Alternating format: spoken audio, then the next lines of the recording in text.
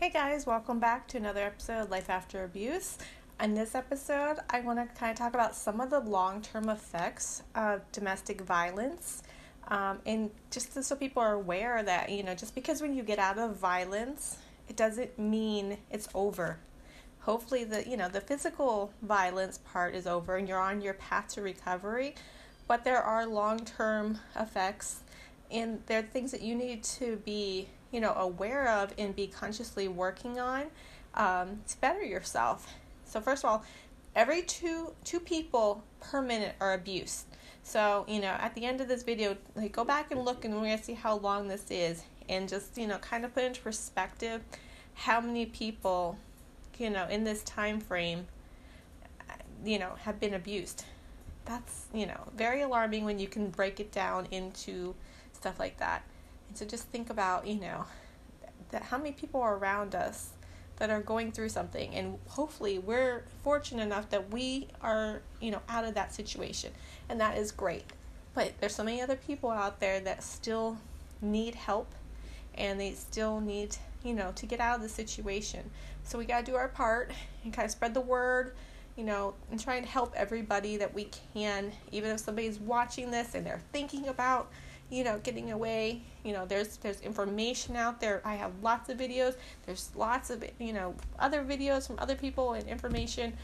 Just know that, you're not alone in this and it is possible to get out and start all over. But let's start with the physical abuse definition. It's any intentional act causing injury or trauma to another person. So physical abuse does not always mean hitting.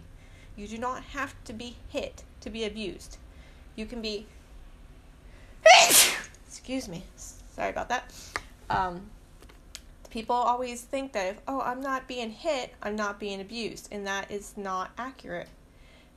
Excuse me.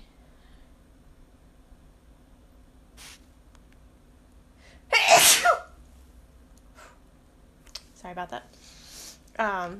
Some people,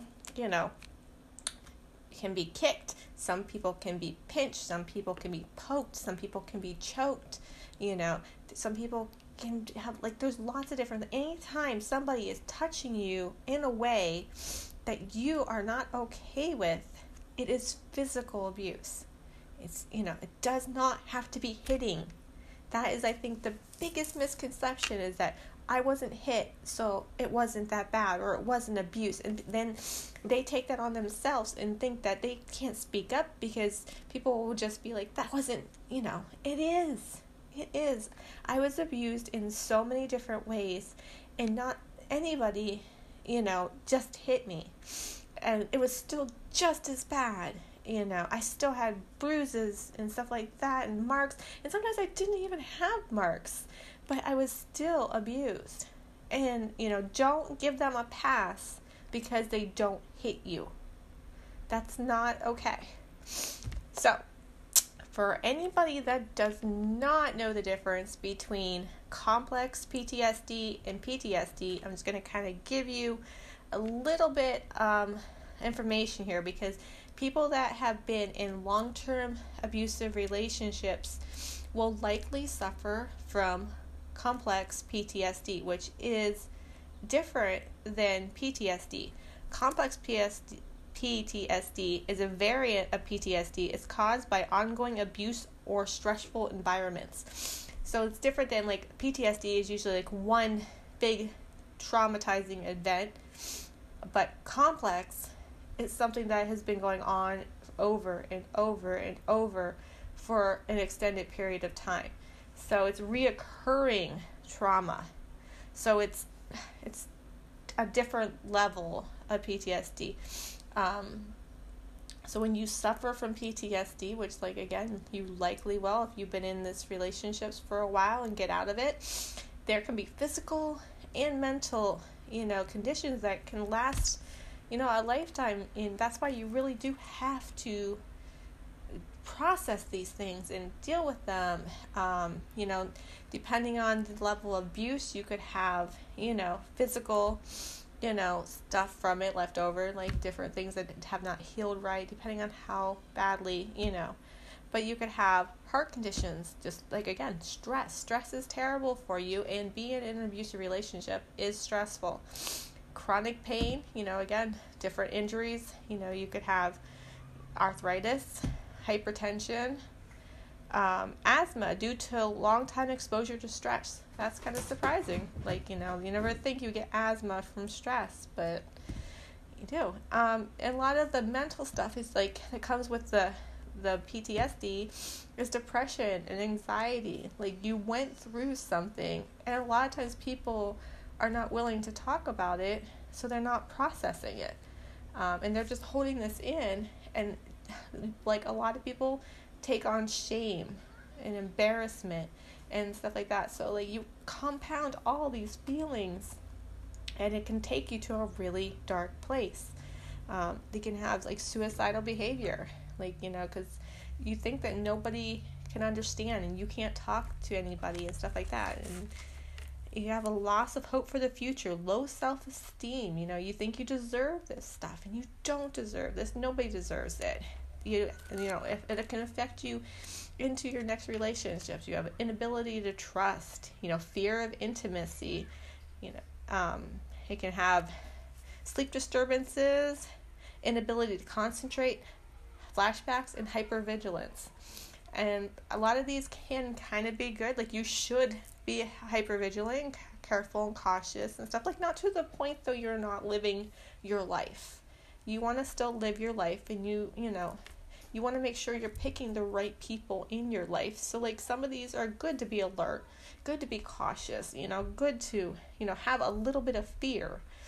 But a lot of it with education, and stuff like that, you can trust people. Or if you find a toxic person, you can recognize them, quickly, and discard them, so you don't even end up in that situation. A lot of people that, suffer from this depression and stuff like that, they could be self-harmers. They could cut or harm themselves in different ways. It's just a very common thing. It's just a release of, pain, or just a way to, just sometimes feel something, because sometimes you almost can go numb from this. And, so different people, different reasons, but cutting is a very, normal thing, self-harm. Just know that you're not alone with that. That's such a common thing. A lot of people will self-medicate. Self-medicating is a human behavior in which a person uses a substance to self-administer treatment for physical and psychological ailments. So a lot of times people don't want to go out and talk about what they've been through with the world. They don't want to admit what happened to them. They don't think they need medication. They don't think that's going to solve their problems. And so they will sit there, and that's when, drinking problems happen, or drug problems happen, because that will be their way of numbing their pain, because the pain's still here. You're not being hit anymore, hopefully, but the pain's still in your head. And so you want to numb that and make it stop, because you want to feel good. Nobody wants to feel like shit. And so a lot of people and that can turn into, like, that crutch can turn into, alcohol abuse or drug abuse. And then that's a whole nother problem you have to, take on. So, like, as much as you want to numb things and not feel them, and that, I get it, it makes sense, but it's going to turn into yet another problem that you're going to have to deal with down the road. It's, that's why it's something that people have to take care of. You have to, get out of this relationship first, and then after that you need to, really work with a professional that deals with these things, that can, work with the stuff in your head and help you, process this and get better without using crutches, without, abusing alcohol or drugs. It's okay if you have to take antidepressants because you're really sad, and, that's fine. There's nothing wrong with it. But you have to deal with these things, or, these things are going to linger. It's not going to go away. Getting away from the abuse is part of it, but the other part of it is dealing with your mental health afterwards. And it can take a while. It's not an overnight fix. But if you're actively working on it every day, you're getting better every day. Even if you can't see the progress, You taking the step to put yourself first, that is you being a warrior. So don't be afraid to reach out. If you don't want to tell your friends and family, find your therapist. Confidential. They can't say anything about what you're doing. It's fine to talk to somebody. In fact, I think everybody needs to. You don't want this to turn into, mental or physical conditions the rest of your life. You have to process this stuff and release it. So I hope you guys have a great week. I hope everybody is feeling good, and I will talk to you guys next week. Bye, guys.